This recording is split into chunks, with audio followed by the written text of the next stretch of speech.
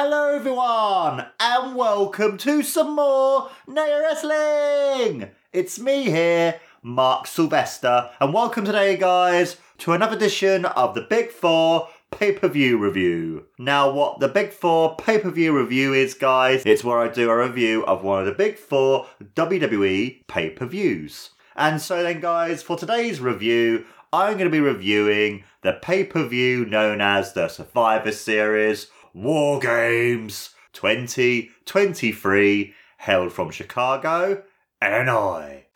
You want to play games? We're going to play games! WarGames! The boys want to fight, you better let them! Let's settle this the right way! Two rings surrounded by a steel cage! We found a fifth member, the Apex Predator! Oh my God, are you kidding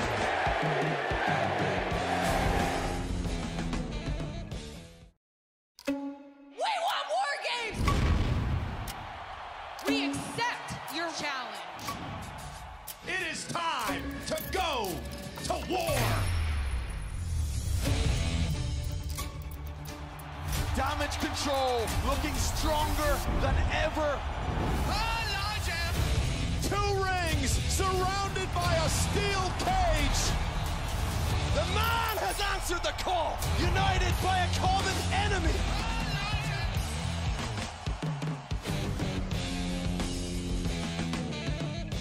Now we had the opening package to the show building up the two different WarGames matches with the song by Black Sabbath, which I thought was really cool, / Ozzy Osbourne, and that was really cool and stuff. And then we had the first match, which was the Women's WarGames. And they go over the rules of the match. It tells you, obviously, when you're watching it at home, what the rules are. So if you've never seen a War Games match before, they're kind of telling you. So basically it is, you have 4 versus 4 or 5 versus 5, depending on the match. You have it where two wrestlers start the match at the beginning, where a member from each team, and then after every 5 minutes, another member of that particular team goes into the ring, and then as soon as all members of both teams are in, that's when the match officially begins, and there can be a pinfall or submission to end the match. So basically the match doesn't ever end beforehand. So if anyone is in a submission move and they're tapping, it won't count until all members are in the cage, basically. And it's really, really cool as well, because with the War Games, it's the only ever match in the WWE, because it used to be a thing in WCW. They ended up bringing in this, in a sense, the Hell in a Cell / Elimination Chamber, but then through NXT and now full with WWE being run by Triple H, Paul Levesque, they now have the War Games. You have Bianca Belair coming out first, then you had Shotzi, then you had Charlotte Flair, and then you had Becky Lynch, and then she heads towards the ring to start the match because she's the first person on the Faces team. And then you have Damage Control all coming out, all 5 members, because at the moment Dakota Kai is out injured with her knee, and they're making sure that she's ready and fully recovered before she goes back out to wrestle properly. And they all come out with these amazing masks, looking all fucking badass and awesome as ever. It's just so cool to see these 5 women look so cool.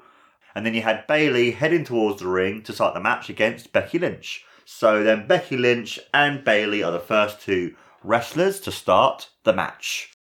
Both women slam each other's faces into the turnbuckle. There's a big back and forth between both ladies with the big boo yay thing, where you had every time Bayley would do an attack, there would be the boo. Every time Becky would do her big clubbing blow, there would be a cheer. And there was a massive Bex blow to Bayley. And then you had Bayley throwing Becky into the cage. Then Bayley throws Becky into the other side of the cage as well.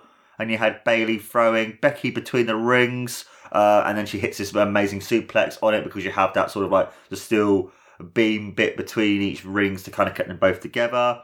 And then Becky's able to then stop Bayley by throwing it into the cage.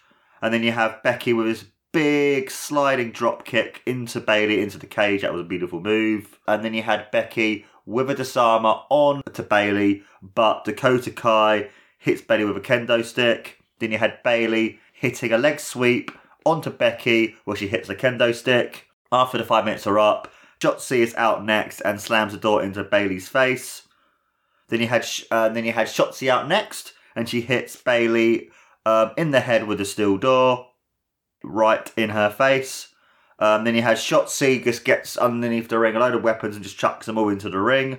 And then from Brett's rope, Shotzi kicks the steel chair into Bayley's face.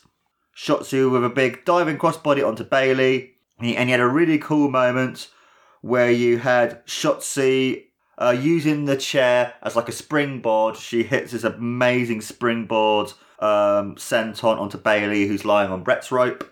Shotzi with a suicide dive from one ring to the other one, which is really cool. They're using both rings at the same time. There's a big tug of war between Bayley and Becky for the kendo stick, and then Bayley ends up getting hit repeatedly by Becky. Becky and Shotzi with a double elbow onto Bayley, and then you have Io Sky next, the WWE Undisputed Women's Champion. Io uses the chain that she has onto Becky and Shotzi. Io with the chain again launches both Shotzi and Becky. Then you have Io hit double knees onto Shotzi. Bayley and Sky hit a double superplex from the top rope onto Becky. Bianca Belair is out next. And you have a really cool moment when Bianca Belair comes in and she's using her hair as a big whip onto Io and Bayley repeatedly. Then you have Bianca hit a big spine buster onto Bayley. And there's a really cool moment where you have Io and Bayley both holding onto Bianca's hair, but then Bianca is able to flip them off of her hair and then hit this amazing double superplex, which then just shows her amazing strength that she's able to do that, because Bianca Belair is fucking awesome and strong as fuck. Then you have a really cool moment where you have Shotzi hits a top rope splash and then Becky hits a leg drop from the top rope. And then we have Kairi Sane, who is out next. Kairi picks up a trash can lid to hit Shotzi and drop kicks Becky. Io then launches Kairi into the air where she hits her patent, beautiful, and I do mean beautiful elbow onto the chairs, what Shotzi is under. Then you have Bianca launches Kairi from one ring into the other. Charlotte is out last for the Faces team, and you have her being Charlotte hitting multiple chops onto Kairi. And then you have Becky and Charlotte having this amazing big stare down to each other, because obviously it's going on to their long-time feud, their long-time thing of how long they've been like rivals to each other, which then causes Io and Kairi to shove them into each other. And then you have Io takes a trash can lid to the top of the cage where she puts it over her head and splashes onto everyone. For me, this is an amazing moment. The crowd go, holy shit, that was fucking insane. It was really cool as well because she does it before in a previous WarGames match, so it's quite cool to kind of have that sort of like bringing back something that happened several years ago. And then you have the Empress of Tomorrow, the amazing Asuka, is out next. And then you have the ring announcer going, "Let the WarGames begin," which is basically now that all members of both teams are in the match, it means that they now can begin it proper and there can finally be a winner by pinfall or submission. Becky and Bianca get chained up together where all four members of Damage Katal hit stereo running drop kicks. And then you had Asuka spitting mist into Shotzi's face. Charlotte climbs to the top of the cage and she hits this massive moonsault. Another really cool moment as well, showing off that sort of like daredevil likeness of the women's WarGames match, because they're putting it all on the line. They want to destroy each other because that's a proper WarGame should be. And then you have this really cool moment where you had Becky and Charlotte hugging, because it's something that we never would have thought we would see because of their massive rivalry from a couple of years before this. And then you had Shotzi hitting a beautiful big crossbody onto Asuka from the top rope. And then you had all the faces hitting their big finishers onto Bayley, where you had Becky hitting the manhandle slam through the table as the finale for the 1, the 2, and the 3, and the faces win. Now for me, guys, I thought this match was really good.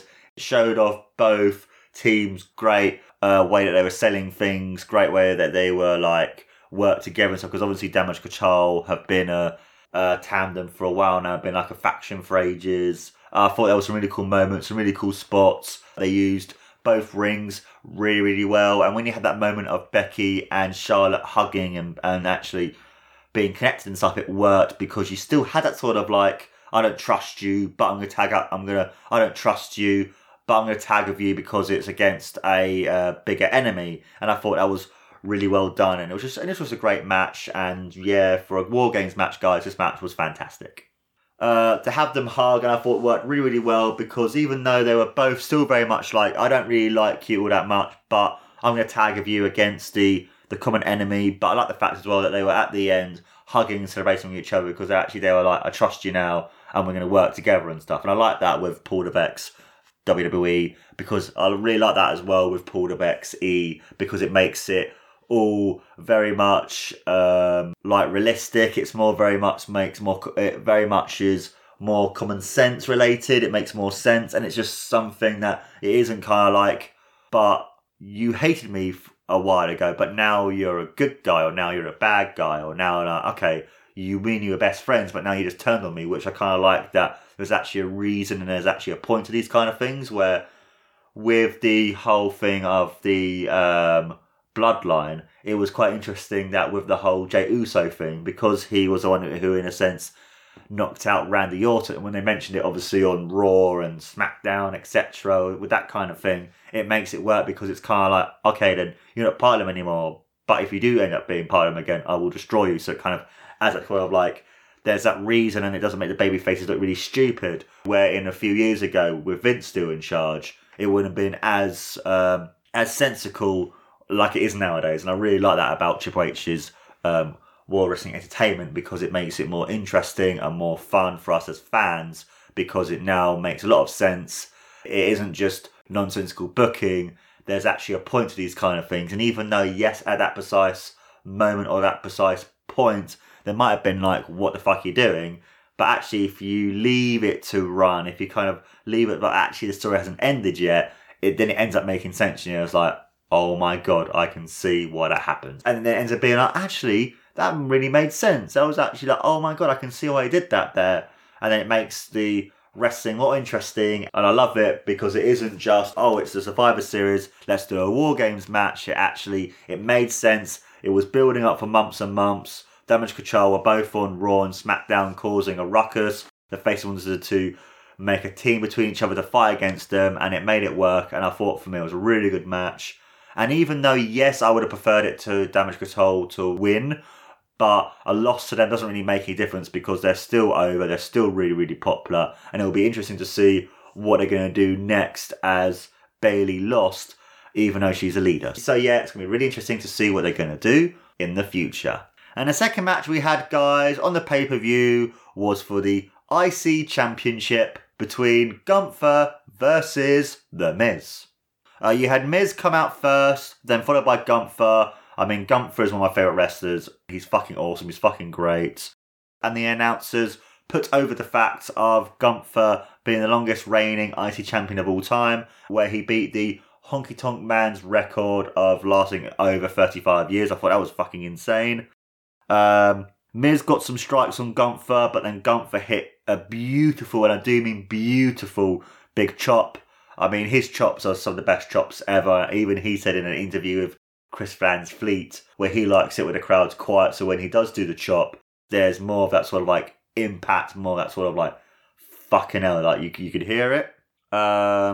Miz then trips up Gunther and he rams Gunther's leg against the ring post, and then he wraps it around the ring post to put in the Bret Hart figure four leg lock. I really like this because it's an influence and a homage to the brilliant and absolute greatest, the best there is, best there was, the best ever will be, Bret the Hitman Hart. Bret Hitman Hart! Then you had Gunther giving The Miz a German suplex, and you had Gunther as well with another big chop, and then you had Gunther hits a powerbomb and only gets a 2 count because The Miz kicks out. I thought this was really well done because it puts over The Miz as a great challenger, but it also puts over the fact as well that any move of Gunther's repertoire can end the match.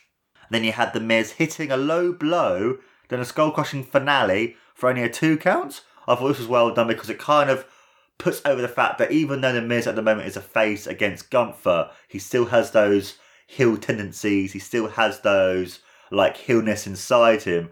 But then it also shows the strength and brutality of Gunther to be able to kick out.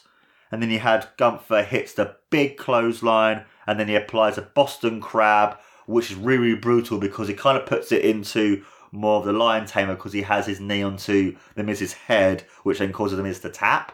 And I thought this was well done because it also shows, like I mentioned slightly earlier, about the repertoire of Gunther, the fact that he can beat the Miz in all different kinds of ways, the fact that he can beat an opponent in 4 or 5 different ways as well. It kind of just puts over him as the ring general, and I thought this was well done because it helps put over the Miz to show him as a fighting challenger.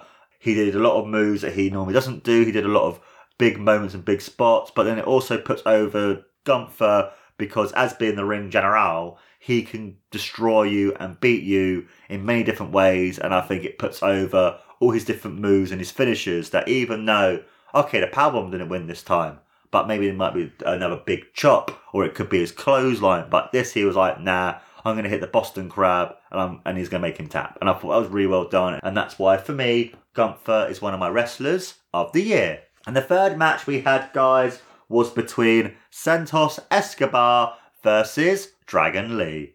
Now, this was Dragon Lee's first big PLE. I mean, you had Santos coming out first, and then followed by Dragon Lee.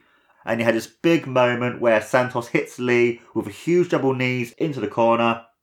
Then you had Lee leaped over the top rope where he gives a somersault dive to Escobar.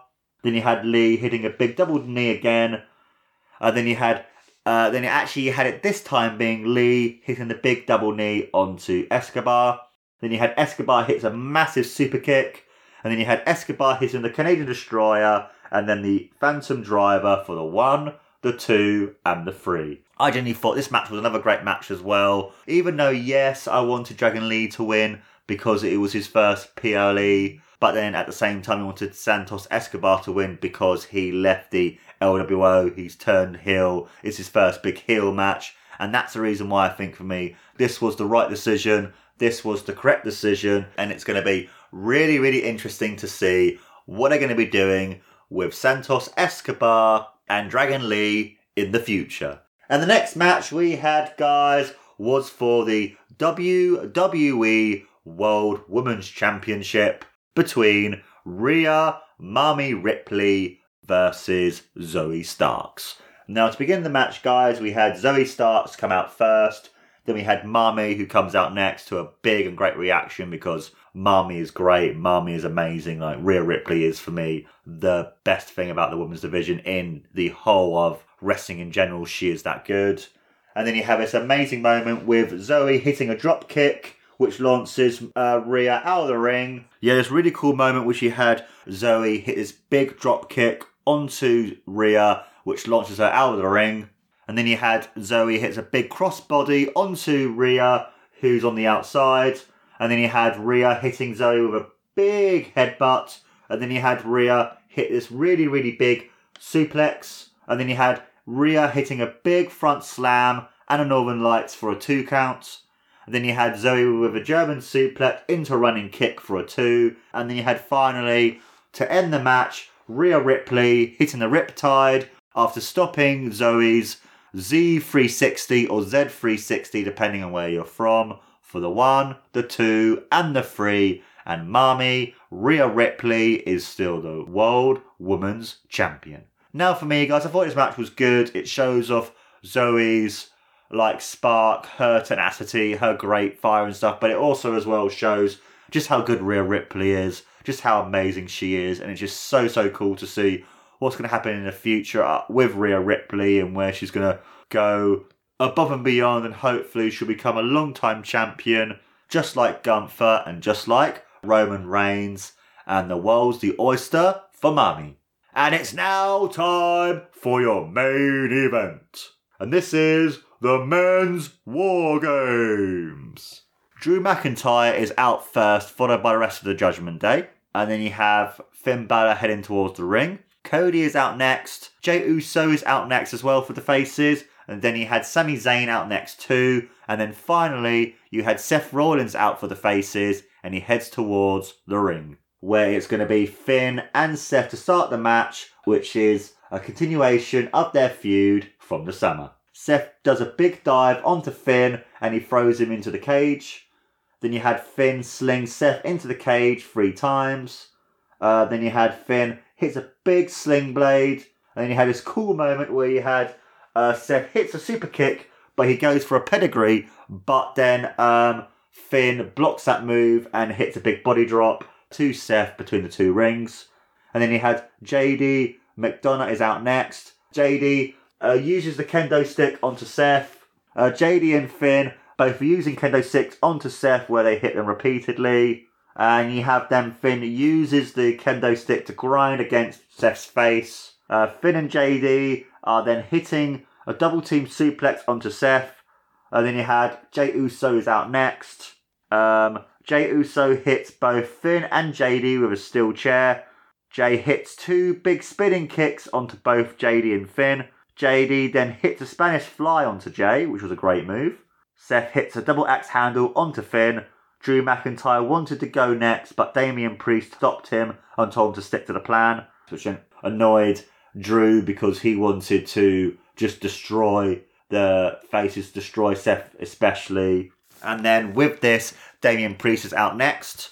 Damian, with a baton that he pulled from his tights, he used it to hit Jey and Seth. Damian hits a broken arrow onto Jey into a flatliner onto Seth. Finn hits Jey with a steel chair. Sami Zayn is out next. Sami drags a table from under the ring. Sami clotheslines Damian over the top rope between both rings. Sami hits a blue thunder bomb onto Finn. Sami slams JD's head into the cage. Sami hits JD and Finn with a steel pipe. Sami hits Finn with a kendo stick. Drew McIntyre is out next. Drew suplexes Sami across the ring. Drew hits a huge reverse Alabama slam. Drew and Jey exchange strikes. Drew hits a big neck breaker onto Jey and does a lovely kip up. Drew throws Jey into the cage several times. Jey hits Drew with a super kick and Jey and Sami hit him with the 1D. Cody Rhodes is next up and they mention Dusty Rhodes created the WarGames, which is a big homage towards his father. Cody threw Damien into the cage. Cody then grabbed a bull rope which had a bell on it. With Seth, they worked in tandem, attacking the JD with the bull rope. Dominic Mysterio is out next. Dom hits a pair of vertical suplexes onto Cody. Cody throws Dom into the cage. Drew and Damien hit stereo clotheslines onto Cody and Seth. The JD are dominant, hitting all their big moves like the moonsault, coup de grace, a frog splash, and Damien gave Seth a Razor's Edge through the table. Marmy runs out with the briefcase and a ref. Randy Orton's music starts to play and he comes out, which then stops the cash in. And then he had the ring announcer go, "Let the War Games begin!" Orton hitting his beautiful power slam onto JD. Orton then threw Dom and JD into the cage.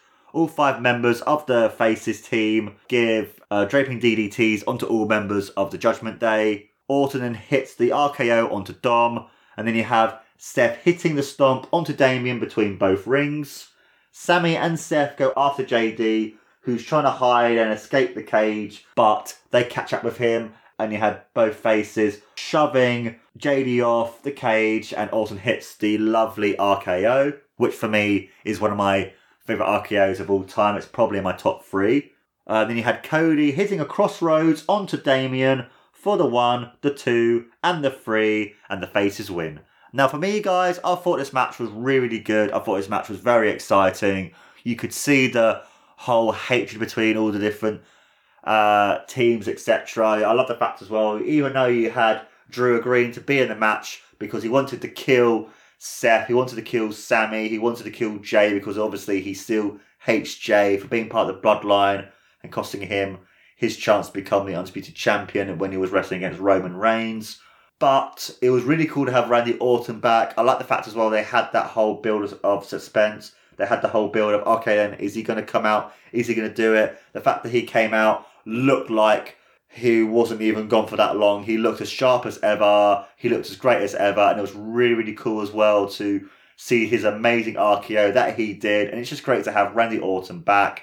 And I think for me, like I'm going to go on in a minute to mention my match of the night, is obviously this one, because this match was brilliant. This match was great. This match for me was a great match. And I think for me, just having Randy Orton back, just having how well the faces work together, it was a great match. It helped put over as well the evilness of the heels. I felt for me as well, unlike the women's match, it was better booked in a sense where it was always the heels having the advantage rather than the faces, which I kind of find for me in a sense a reverse of the War Games. It felt more of a traditional War Games.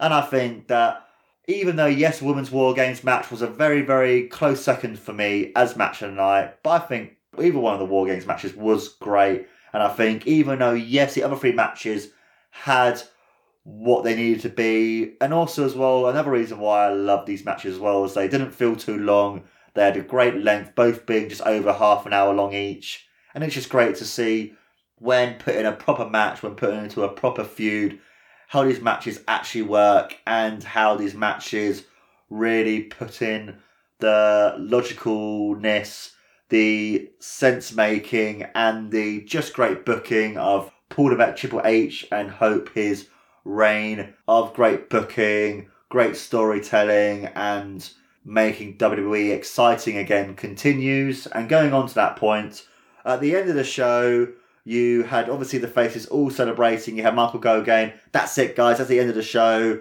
You had the copyright logo appear on the bottom of the screen. And then you had the static. And then, oh my God, he's fucking back. He's fucking it's amazing. Hell has truly frozen fucking over. CM Punk is back in the WWE. That was an amazing moment. That was an amazing segment, and that's why, for me, CM Punk is my MVP. It would go closely second to Randy Orton because he's back, and then closely third to R-Truth because it was awesome to see R-Truth back. The fact that hell has frozen over, the fact that CM Punk is back in the WWE is just great, and it's just awesome to see what CM Punk and the WWE will be doing in the future. As already, CM Punk's shirt is the #1 selling item on both the WWE and WWE Europe shopzone.com. And that, my friends, was my review of Survivor Series 2023. Let me know, guys, in the comments below what your thoughts are about this amazing pay-per-view and what you thought about the amazing War Games matches and how you think they compare to previous War Games, such as War Games in WWE, WCW, or NXT. And also as well, guys, how do you think as well the return of CM Punk, R-Truth, and Randy Orton felt compared to other returns like Bret Hart's back in 1996? I'd love to hear you guys think. And also as well, guys, please don't forget to like, follow, and subscribe to No Wrestling.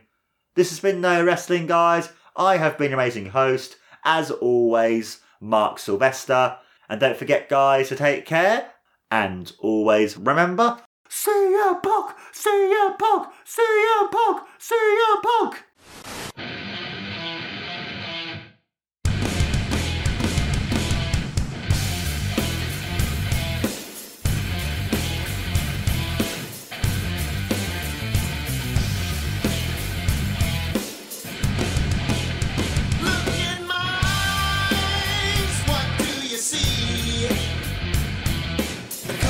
Personality. I know your anger. I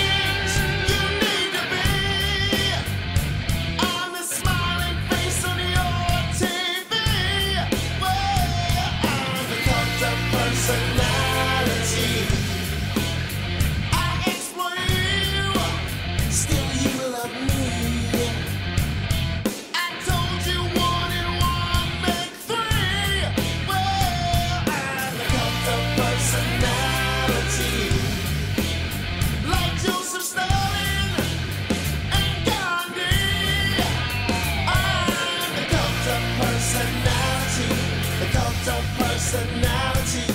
The cult of personality.